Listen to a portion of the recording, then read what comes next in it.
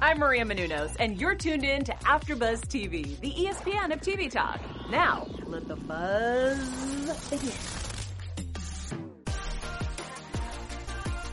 What's up, you guys? Hey, Erica. Hey, everybody. My bad. All right, you guys.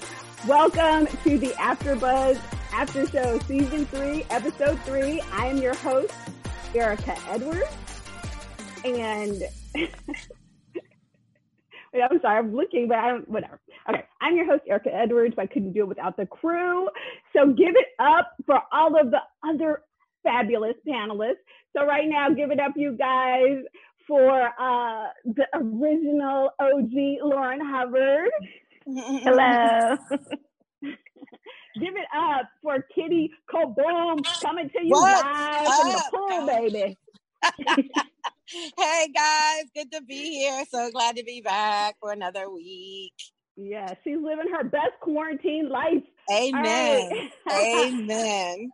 And give it up to the one and only, the man with the mental cuisine, Chef Beans. Oh, hey, what's up, y'all? I didn't even know y'all was there. What's going on? I didn't even know y'all was there today. God. Oh, what's up? Oh, my God. Okay, well, it's good to know I wasn't the only one. All right. All right, you guys, thank you so much for joining us for Episode 3, the after show of The Chi. So let's start it off, as we always do, with an overview. And I actually really enjoyed this episode. I'm kind of feeling this season, I'm not going to lie, but that's just me. So let's start off with you, Lauren. What were your thoughts overall of the episode? Overall, I liked it. I think we got to see every character in this episode and got their story pushed along a little bit. I do think that the season's moving a little slower than I like, but I do appreciate, as Kitty and you, Erica, have both mentioned, the writers. I do like the change of tone they're giving us, but it could be picked up just a little bit, pick up the pace. All right. Mr. Beans, what are your thoughts? This episode was cool. Back to what I was talking about last after show, as far as like the multiple storylines. I guess we're still trying to tie some loose ends, but the tempo just isn't really doing it for me like that. I don't know. Okay. I'm hoping that we find Homegirl next episode, because it's like I don't know. I guess I see what they're trying to do, because no one, a lot of times when women are abducted, of course they're not found overnight. There is some time that goes by, but I guess we're just going to have to wait and see how this is unraveled. All right. True. All right, Kitty Kaboom, what do you think? I love it. I'm here for all of it. I'm so grateful, as we continue to say. My assumption is the writers have changed. I don't know that for a fact, but I do like the tone. I like the direction. I actually like the pace that it's in. The buildup is awesome for me. Like, it keeps me on the edge of my seat to see what really is going to happen next. And I feel like last season, I was just like, whatever happens, it's going to be the same whatever happened last week. So I don't know. And it doesn't feel that way at all. Like, I'm like, oh gosh, I can't. And I won't drop that. Yeah, it feels good. I like it. Well, cool. All right, you guys, just in case you don't know, as always, we have our special segment. We have news and gossip, so stay tuned, kicking it with us until the end. For me, what I am liking about this, even though the pace is slower, I feel like the writers are doing a little bit of a better job than with character development. Because I felt in the past, some characters, like, I'm almost starting to like Ronnie right now. So I'm starting to actually, I know, cray, who thought? But I feel like they're really trying to make more of an effort to kind of make these characters a little bit more three-dimensional. Yeah. So even though it's a slower pace, like, I'm caring a little bit more than I used to. I'm not even going to lie. So that being said, let's talk about the young boys. Let's talk about Jake. Let's talk about Jake and Kevin and their search for Keisha, and how he kind of goes about sort of, you know, on one hand, we have Dre and Nina and kind of their search for Keisha, and then we have the kids and their search for Keisha. So let's take it with that. So let's start off with Chef Beebs. How did you feel about Jake calling on Trig to help him out to get that gangster love so he could go in and really help find Keisha? I thought that was a good idea on Jake's end because though Jake is still indifferent about how he feels about his brother, of course he got stories that he's heard, and I'm not sure if he's even really feeling the relationship that he's in, but they're a problem solver. And as kids, we know growing up in the inner city, you grow up fast. So like Lena's not trying to show the cops, we see people trying to take things into their own hands. I feel like it was a great option for Jake to go about it that way. I agree. And I think it was interesting to see how Trig initially responded to it. So, Lauren, what are your thoughts sort of on that? On, he's trying to get back in good with Jake, but in the beginning, initially, his whole thing is like, if you ain't family, I'm not helping you. What are your thoughts on that response? I don't live that life at all, but I understand where he's coming from in the sense that, he's a gangster. He may or may not run his own drug, whatever. But you don't just come in someone else's territory and point guns at people looking for a sister. You have absolutely no idea who she is, and you don't know who this little boy is in the back of your car.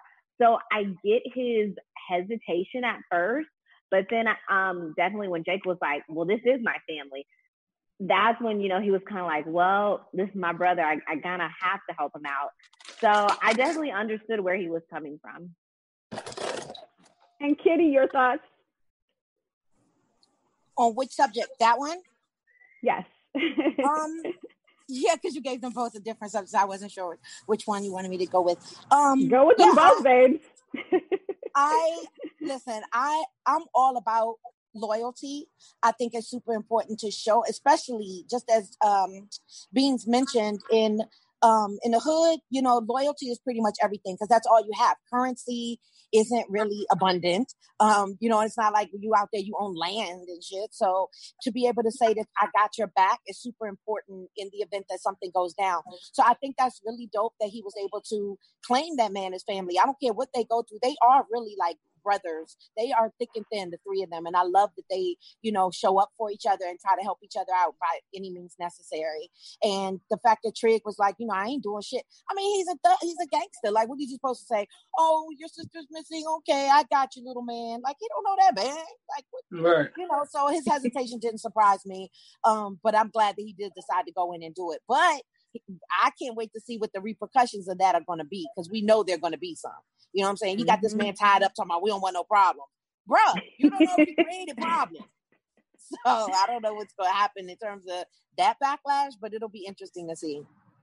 I agree. I do feel like I love seeing Jake and Kevin and their relationship and that bond, even in the new school.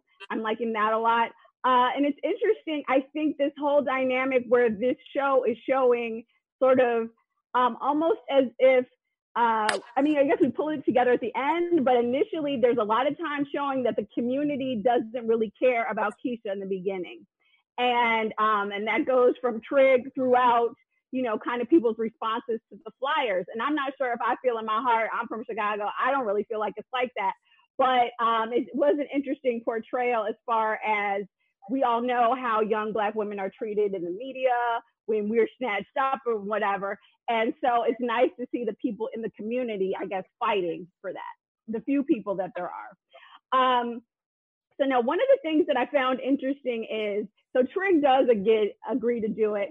And let's talk a little bit more about Trig and Imani, because I do feel like their relationship is kind of something that's new and not one that we see very often on TV, but it is starting to come out more and more. And it's interesting to see that dynamic. So let's take it with you, Lauren. What do you feel about kind of Trig and Imani going in together as the dynamic duo because she's his bodyguard to go to the whole house or the crack house or the whatever house. Yeah. I definitely thought that was interesting. It was like Bonnie and Clyde style. They had each other's backs, but I felt like it was a bit unrealistic for just it to be those two come in and strap up 5 guys in the trap house. That didn't really seem too realistic to me. But just focusing on Trig and Imani, I think that was a cute little scene. It was kind of like, I got you, you got me. But he did have to pull her back at one point and be like, focus on our mission. This is not what we came for. So I think that's going to play more into her backstory. And I think we're going to learn a little bit more about her and what she went through, because I just kind of got vibes like she might have been in this position at one point. And maybe Trig saved her. I don't know. Very true. I could be reaching, but No, I agree. Reaching for the stars. Oh, I was like, if you're raising your hand, because you can go next, babe. What are your thoughts about Bonnie and Clyde, or Trig and Imani, as they take over the trap house or the crack house or the hoe house or whatever you would like to call it? No, absolutely. I kind of feel the same way Lauren did. Like, these two people just ran into this fort, tied up everybody, and they were moving at a pretty slow tempo trying to find Keisha. Like, oh, is she in this room? Is she behind door number 2? Door number 3? No, it seemed a little unrealistic, but whatever. We're not going to dive too much into that. I'm noticing that Trig still has a soft spot for her, because Trig is like this super, I'll pull a gun out on you, shoot whoever. But as soon as he starts seeing his girl get emotional, that's when you're like, oh, babe, come on. Like, come on, we got to stay focused. I'm noticing that vulnerable side of him with it. So we still have some more unraveling to do, but I'm noticing he definitely has a weak spot for her. So this episode showed the most chemistry that we've seen prior to the first 2 episodes. You know what's so funny about that? Men and women and perception.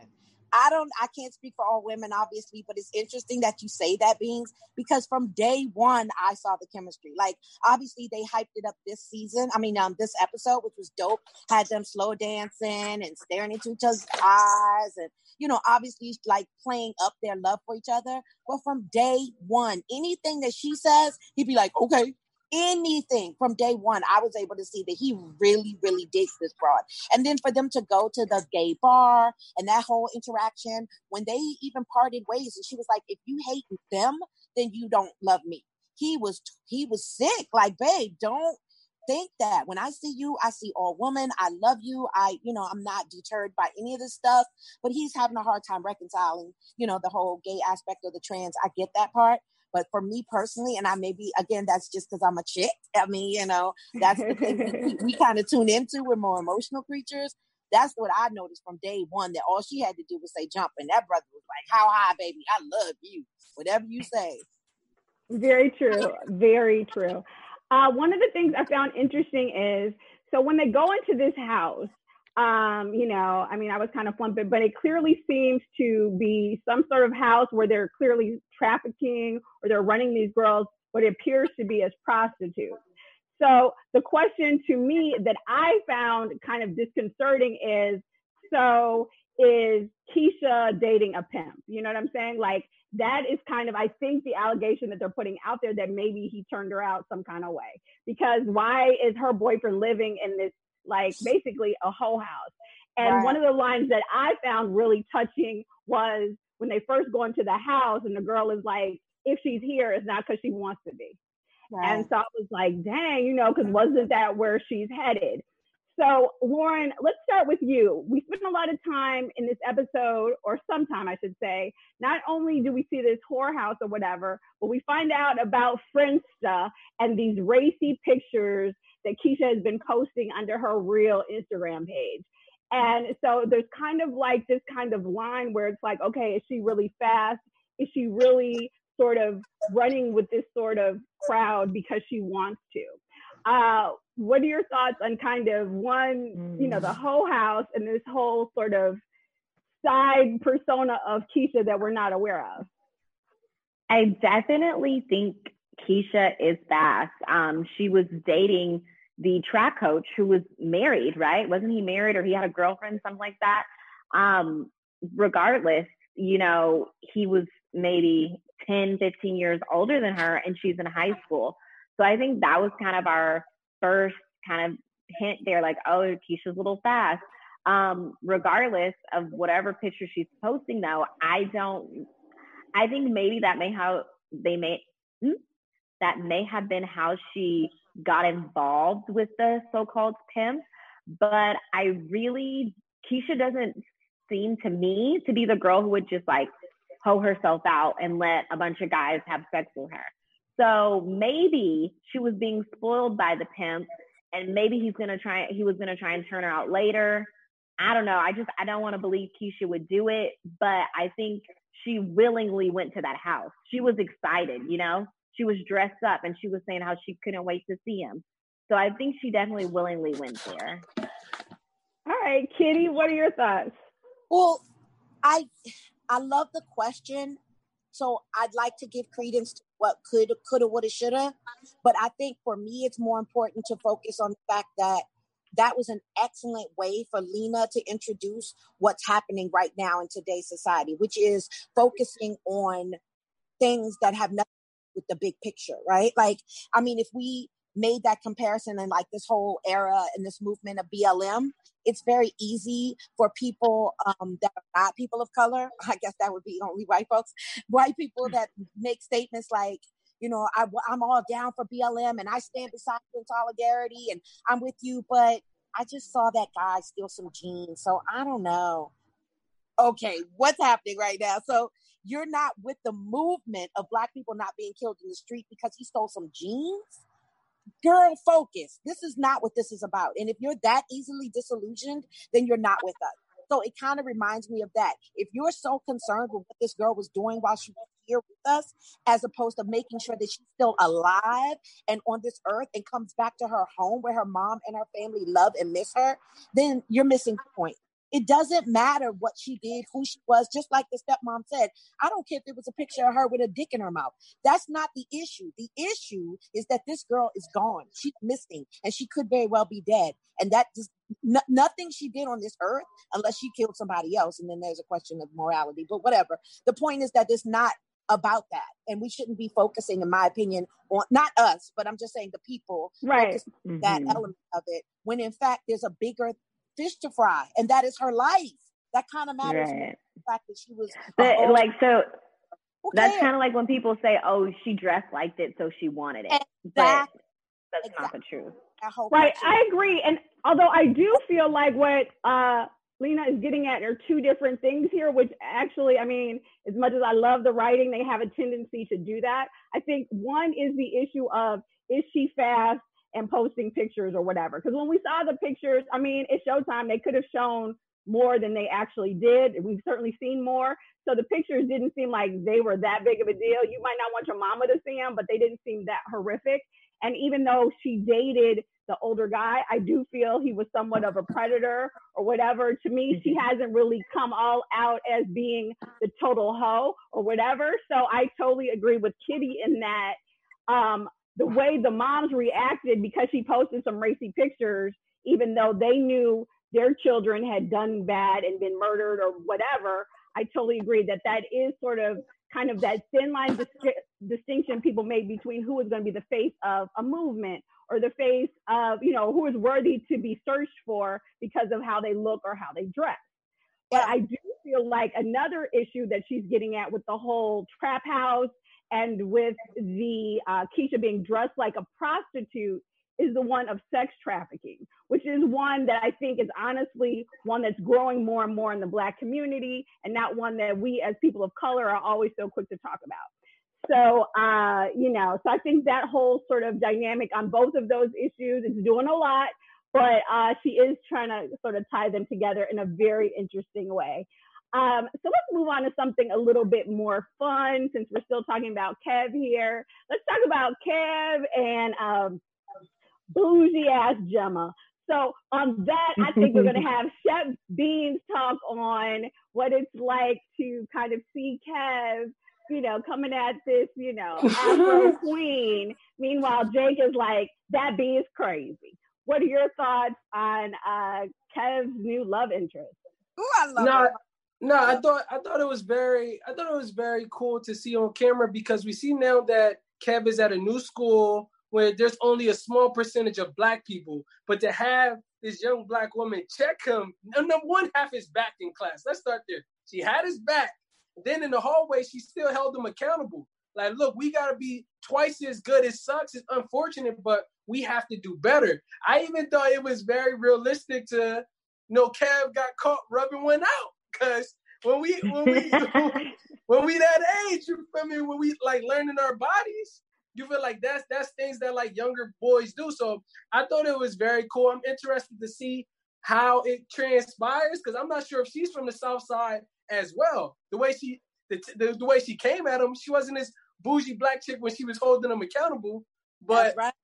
You feel me? It's all young black love interest. But that was good for Kevin. She might be the one to kind of get them together. So I enjoyed that.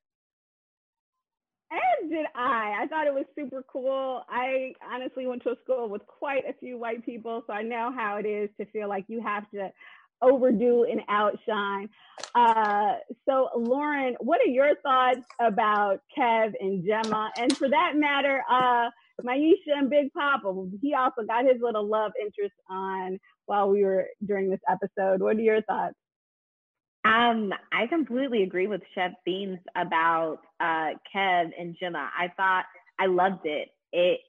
She's holding him accountable, which women, yes, I love it when they hold men accountable because I was watching another show and she didn't hold her man accountable. I'm like, why? Because if you're not going to, they're going to repeat the pattern.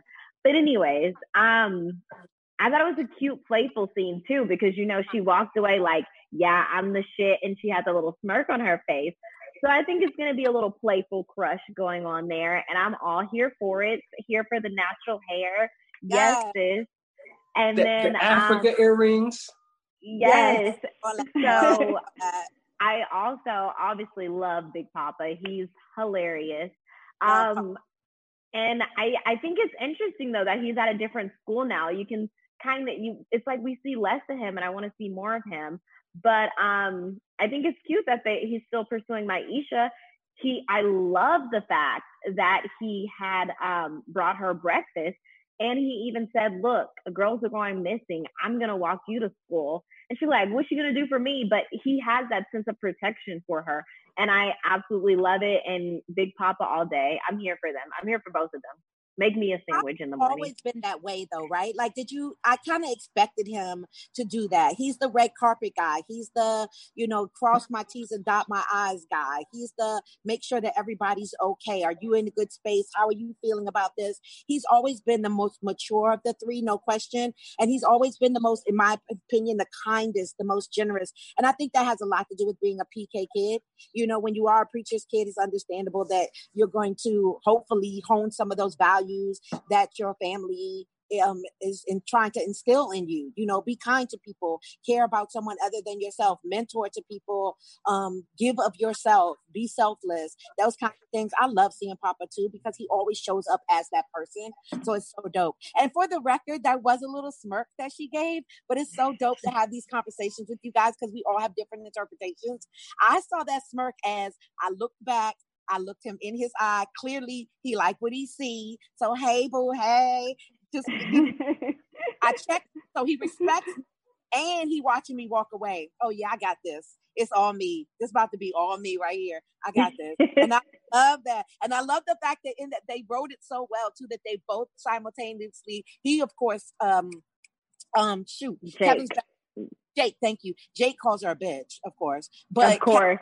It's just like but they said the same thing, but don't you love it? Like one line meaning one thing to one person and another to another person, but they said the exact same words. She's crazy. He was like, she's crazy. Like, I can't wait to dig in to see what that's all about. I just love that shit. Yeah, I agree. I thought it was super cute, super funny, very well done. And I think they did a really great job of showing kind of, even in this second year, Kev is still going to have those struggles in an all-white kind of preppy school, given the neighborhood that he's coming from, even if he's, kind of trying to click with, because this girl, Gemma and Kev are giving me Jerica and Brandon vibes.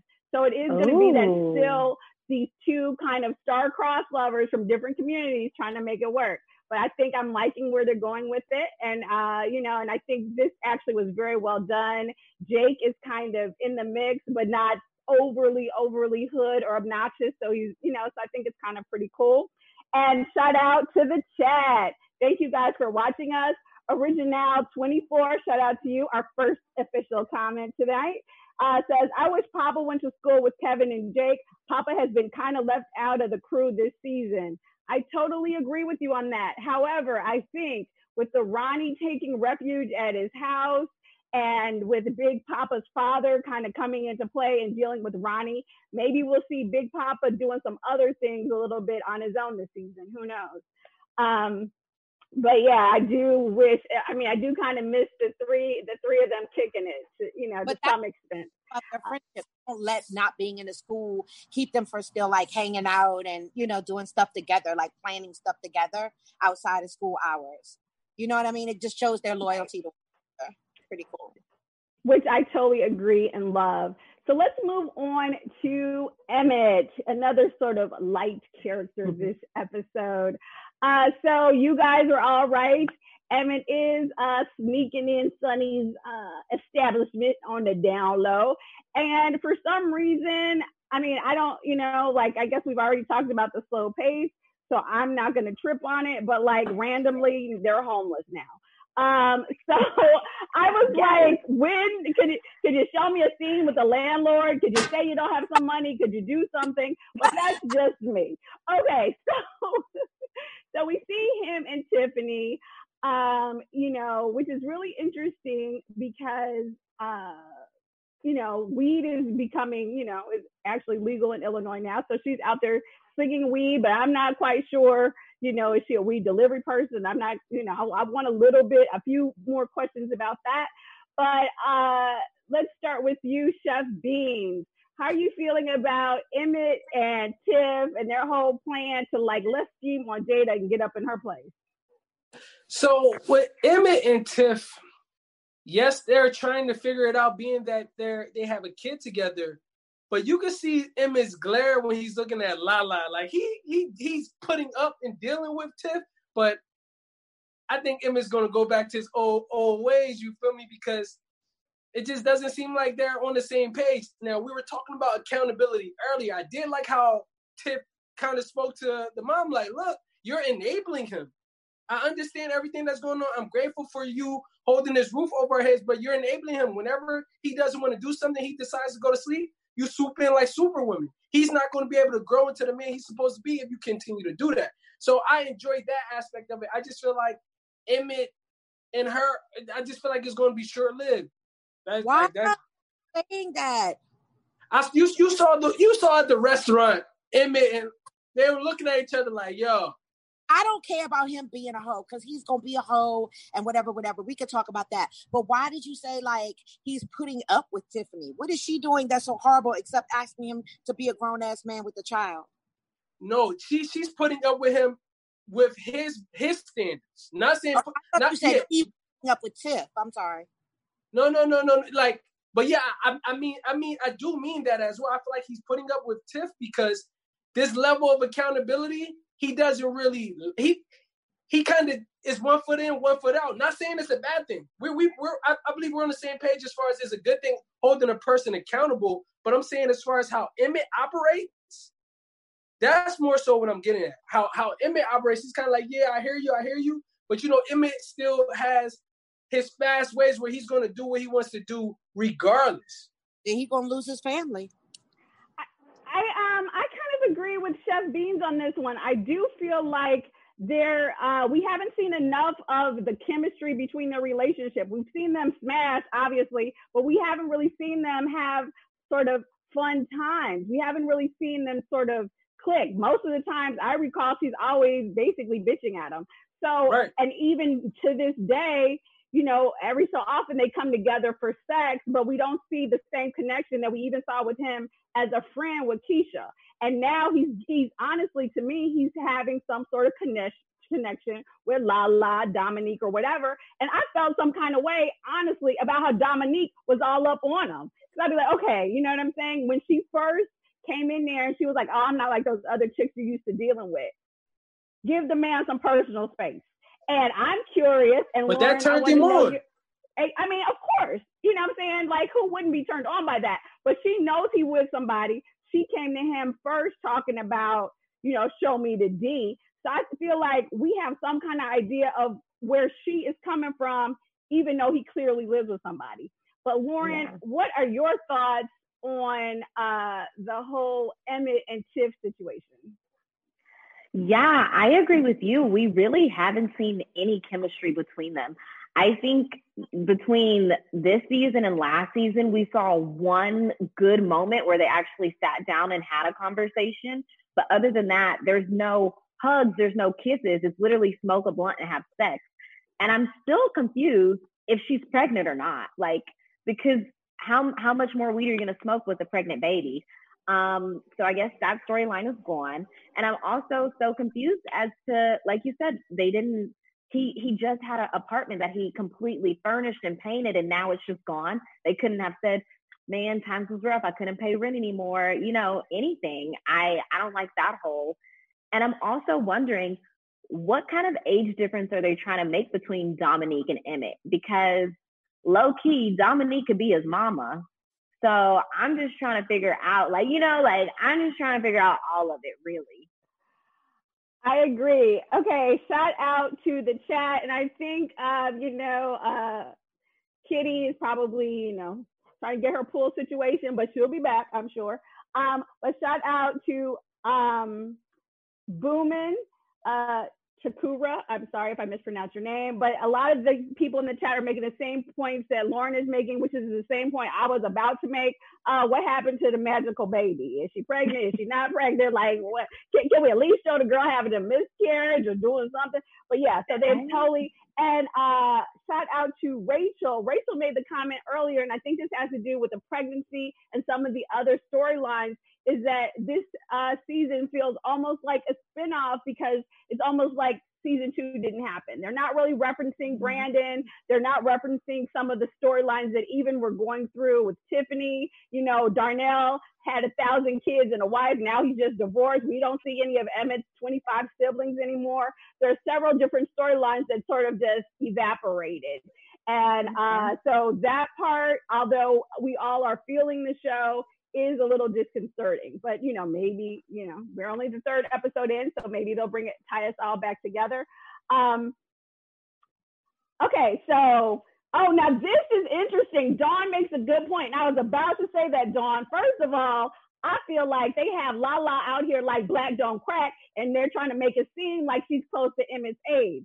But Dawn brings out the point that she loves Lala, but we're not going to act like she's anywhere near close to Emmett's age. And that's the part that's kind of crazy, because it's like, okay, is she young and just trying to, you know, look all cool with these cornrows? Or are they really trying to make it seem like she's in her early 20s? I hope not. Like, I hope not. Come on now. Yes. And Original, Original 54 says, Emmett will get caught. I think a customer will come in during the day and tell Sonny that the food is better at night. Yes.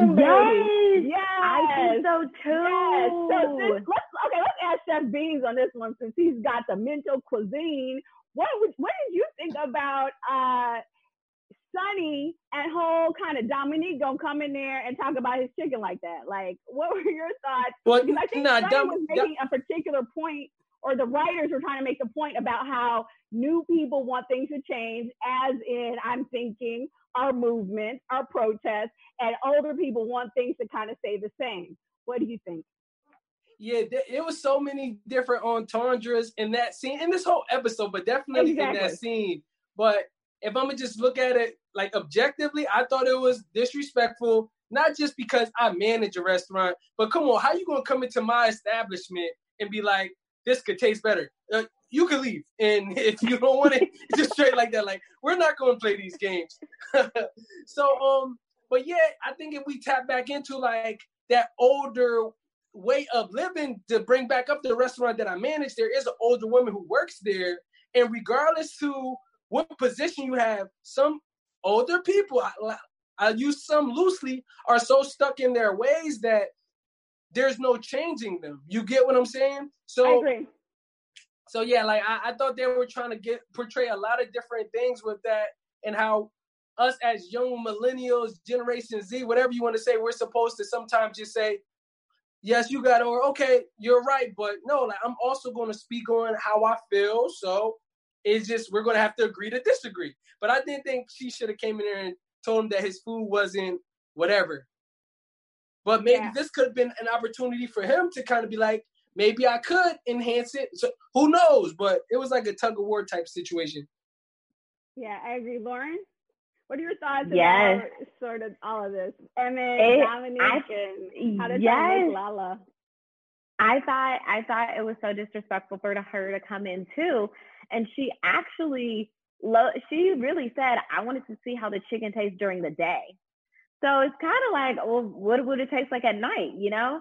I did think that was disrespectful. Now, if she wanted to tell Emmett, hey, look, tell your man to use some buttermilk, maybe that could have been a better way to help him out. But I definitely I really hope that the writers aren't trying to make Lala his age, at least maybe like 30s and her early 30s, you know, because she could play a good cougar, but if they try to make them the same age, it's just not working out for me. It doesn't make any sense. Yeah, I'm with you on that. I'm not clear really what they're trying to do because she's coming hard. Like, I feel like I think she's definitely sending out the signals because she's the one who's like, well, I'm not like the women you've been messing with or whatever. That little, yeah. I mean, every time she's, you know, she's coming hard. And I think, especially if to me, I don't know, is she not aware? And I guess I'll ask both of you this. Do you think Tiffany knows about Dominique? No, not at all. Nah. Not at all. Nah. Because like I said, Tiffany and Emma's relationship it's got like they're putting up with each other. That's what it seems like. It doesn't seem like a genuine relationship. It's kind of like we got a kid, we trying to figure it out. Like we said earlier, I believe you said, Erica, you see how Emmett responds to Keisha. You see how Emmett responds to Dominique. When it comes to Tiff, it's kind of like, I'm sorry, babe. Let's smash, which we know happens in married relationships. Y'all have a problem, y'all smash, and y'all act like a thing, but the problem just keeps reoccurring. That's what's happening between them. Yes, I agree. So a little bit of what's going on in the chat. Original24 said, I would have preferred if Dominique was more business-minded. She was acting too thirsty towards Emmett when she came in and made the comment about the chicken and buttermilk. I totally agree. Honestly, I don't know if I want to quite go as far as to say thirsty, but from day one, when she had that man pull his drawers down on her stoop, we already knew what she was on. I mean, I think that's kind of, you know, hopefully it would be interesting if they play her as a cougar, because I feel like it just would make more sense and kind of honestly be more realistic. Wait, can I add something as well? So no, go ahead. What just came up to my mind, so let's say Dominique is older than Emmett by at least 10 to 15 years. A lot of times when we watch this on media, it's kind of normalized, like, oh, the cougar and the young boy. And we laugh it off and keep it pushing. But when it's the older man and the younger woman, that's when it becomes predatory behavior. So maybe this could be another thing that they're trying to bring full circle. Like, of course, Emmett is over the age of 18. I'm not saying that, but it's just normalized because Keisha is technically over 18 as well. So we don't know if she's just dealing with an older guy or if she just got kicked. Like, we don't know, but I think that's another narrative that just came to mind to me because not at once, we don't know the age of Dominique, but we're still like, whatever. You get what I'm saying? It's just normalized. You're reaching. You're reaching. I'm just kidding. Okay, all right. Shout out. The chat is blowing up. Now this is where they got to say. Now I didn't, you know, I'm not going whatever. But one of the comments that's getting some laughs is that Dominique so far is just a waste of a character, and she has no substance or value to the show. All right. But she does add good food and recipes, which clearly was lacking because we know Emmett couldn't cook, and apparently Sunny's chicken is just borderline. So right now we're kind of, you know, we're just getting a feel for her, but I do feel like she's not quite cooking as of yet. Now let's move on to Nina and Dre, because we see a little bit more of Nina and we're seeing a little bit more of Dre in that relationship, which is kind of a change from the norm. She's always kind of been in the background, but now with Keisha being missing, and we see Tracy from season one comes back. Shout out to, like, everybody looks like Lala to me. All right. But I was like, oh, they kind of resemble. This is how they wanted it. Like, whatever. I'm not going to make any colorism comments, but it's certainly people looking a lot alike on this show right now. Okay. So what are your guys' thoughts about kind of the mothers group and Tracy? And that was kind of a nice scene to see the visual for Keisha. Kind of, what are you all's feelings about sort of Nina and Dre and kind of their interaction? You know, that's my daughter. You're not going to tell me whatever. And kind of how they are working together. I guess, is this sort of, you know, catastrophe, this horrific situation, going to bring them together or pull them apart? So let's start with you, Lauren. What are your thoughts? Ooh, to be honest, I was waiting for that shoe to drop, that she's not your daughter, she's mine.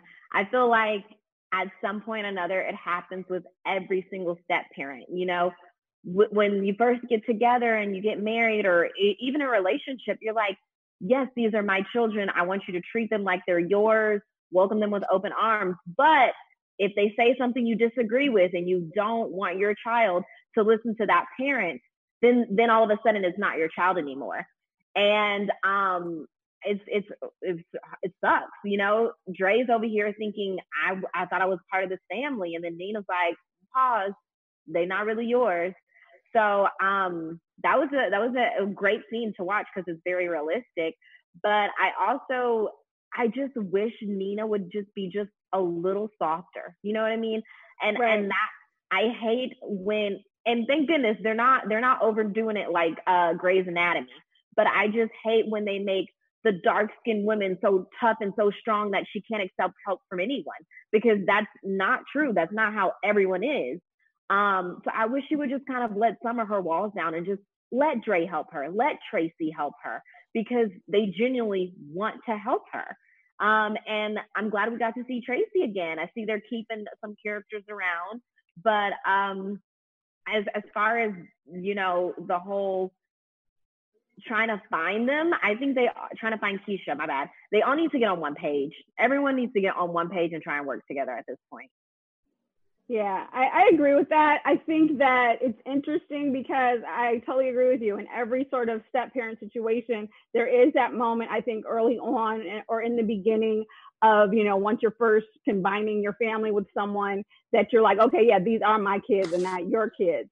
So I thought it was kind of an interesting way they handled that issue. I think, you know, and it's the whole thing about the pictures and who wants to look at the pictures, but I like the way they're kind of sort of working through it. What I find interesting, I think, or almost frustrating is, I mentioned in the beginning about the sort of the dualities of the investigations. I kind of want Kev to like let his mom know, like, yeah, she was dealing with this thug and I went there with Jake, you know? I mean, I know whatever, you know, I don't want them to like just come out and say it, but I kind of want them sort of to come a little bit together as a team.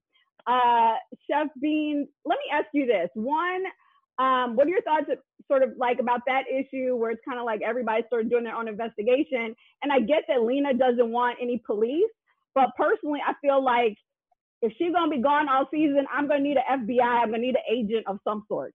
I hate to be like that, but I'm a true crime person. I need someone to be investigating some. But Beans, what are your thoughts, I guess, about the whole dynamics involving the hunt for Keisha? I think you hit it on the nose, and no one's on the same page, because we start off, okay, we're handing out flyers, kind of how episode 2 ended. But boom, let's go to this group. And in the group, there were a few different conversations happening. The piggyback on what we was talking about earlier, yes, we'd like to help her, but she seems a little promiscuous, which is passive and dismissive of the whole case. But then, like you say, you got the crime fighter, the little rascal crime fighters, where it seems like they're covering a lot of ground as well, but there's no camaraderie. And the simple fact that Emmett was withholding the login information, it's like, do you really want to help her or not? Because she's been missing for a week, but you have her login information, which can help people take a step. It's all over the place. That's what I feel like. So if everyone's like, okay, cool, you got this, I got that. There's a sex rink over here. That. Maybe we can unravel some clues. I don't know, but Ronnie, last minute, Ronnie saw this random guy at. I don't know. I'm still just waiting to see how it's unraveled. Exactly. So let's move on to that as we close it out. The random guy. So here is my thoughts on that, because I watch like so much crime stuff. So that's the one thing I halfway is a little bit too on the nose, as I always say. But one of the things I like about it is because every sort of serial killer thing, and this could be Lena's red herring, but every single serial killer show is anyone who takes someone, abducts someone, murders someone. A lot of times they go back to the scene. They always want to come to the visuals and stuff. So yes. I think it's interesting if we finally, oh my God, I mean, I hate to get too excited, but do we have a storyline for Ronnie? Okay, so I'm like, is this good to possibly be true? Finally, Ronnie is not just drinking his life away. Although, you know, he might occasionally get some pity pussy. But so that was a funny line. I was laughing. I loved that. That was one of the best lines I want to say that they've written in a minute, to be honest with you. So I was like, oh, okay, you know. But so it was interesting. Ronnie notices him. She notices the white man. So I feel like that was kind of a good point in the vigil. I mean, it was a little obvious, you know what I'm saying? Because clearly, you know, we got the white man serial killer and there are other white people out there. But I kind of like that. So before we get out of here, let's talk about sort of, since we're bringing up the Pity Pete, let's talk about sort of the kind of love montage that they had at the end. I love the music. It was so cute. And then we see Trig and Amani. Now, they didn't go all the way there yet, but we see them getting close. We see Maisha and Papa. We see Jada getting her swerve on with her Latino lover. Well, he's not her Latino lover yet, because he's, you know, it's not a date. And we see Ronnie leaving some flowers. So, Lauren, what are your thoughts about the closing love montage? I thought it was a nice way to end. You know, everyone, well, I guess it kind of ended with him chasing the guy in the red. But the love montage was cute. You know, the flowers, I was like, okay, Ronnie finally stepping it up, doing something cute, and everyone had their little slow music, slow jams. I was like, okay, finally a nice, happy, you know, good moment in the show. Very much so, very much so. Well, you guys, thank you so much. That was episode 3. You know, and I honestly, I think we went through it with this episode. Yeah. So before we get out of here, let's have Lauren do our special segment, which is Chi-Town Highlights. Yes. So this week for Chi-Town Highlights, I did the one and only Chaka Khan, which happens to be her stage name. Her real name is Yvette Marie Stevens. And she was the 1970s lead vocalist for the funk band Rufus. She later on went to have her own solo career. She won several awards, ranging for Best R&B Vocal Performance by a duo or group, as well as just Best R&B Vocal Performance in the female category. She was also a member of the Black Panthers for a while. She's had hit songs like I Feel For You and Tell Me Something Good. She was raised in Hyde Park, which we've heard Erica talk about before. And let's see. There's a lot. She's done a lot, basically. I know we only have a minute left, but Chaka Khan, I felt like she was a great person because she's an amazing vocalist. You know, she was part of an amazing movement, the Black Panthers. She's won a bunch of awards, and I think she was performed at the 2018 Super Bowl halftime show. So, you know, she's still doing some things. She's a little up there in age, so she's slowing down a little bit now, but put some respect on Miss Chaka Khan's name. Yes, because I feel for you. All right, you guys, before we get out of here, let's do quickly, random bullet style. Let's get a prediction in before we go. All right, you guys, so let's do a little predictions. All right, Chef Beans, take it away. All right, I feel like Ronnie's storyline is going to build it with his hunt, chasing after this mysterious white dude. All right, go ahead for it, Lauren. Dang, that was gonna be mine. Okay, well, I'll say if that happens, hopefully that means next episode we will find out what happened to Keisha. Is she still alive? Is she gone? Is she stuck in someone's basement?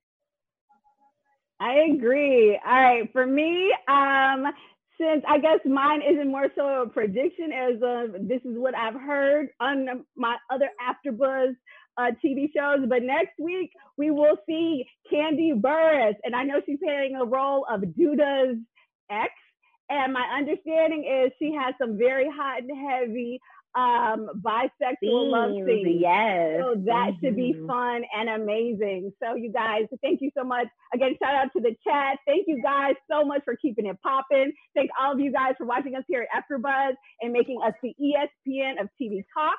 Like, comment, subscribe, continue to subscribe after our live chat here. And if you're listening to us on iTunes or Spotify, then give us those 5 stars, baby. All right, you guys, before we get out of here, folks, let's start off with you, Chef Beans. Where can they find you and what would you like to promote? You can find me on all social media platforms at chef_beans. And if you want more information, especially on these cool shirts, chefbeans.com. Oh, yes. I want to search so bad, so I will hit you up. All right, OG Lauren Hubbard, where can they find you, Chica? You can find me on Instagram at Lauren the Truth, and you can check out my website, lauren-patricia.com, which is also on my Instagram at Lauren the Truth. Hey. Woohoo! And although she'll be back shortly or next week, certainly send shout outs to Kitty Kaboom on both Instagram and Twitter. And I am your host, Erica Edwards. You can catch me here on AfterBuzz at 2 p.m. if you happen to watch Perry Mason on HBO, because we're getting down with that. And you can follow me on all of my social media at Erica, ERIKA, D as in door, Edwards. And that's it for this week, you guys. Thank you so much for joining us, and see you guys again next week, same time, same place. Ciao for now, folks. Our founder, Kevin Undergaro, and me, Maria Menounos, would like to thank you for tuning in to AfterBuzz TV. Remember, we're not just the first, we're the biggest in the world, and we're the only destination for all your favorite TV shows. Whatever you crave, we've got it. So go to AfterBuzzTV.com and check out our lineup. Buzz you later. The views expressed herein are those of the hosts only and do not necessarily reflect the views of AfterBuzz TV or its owners or principals.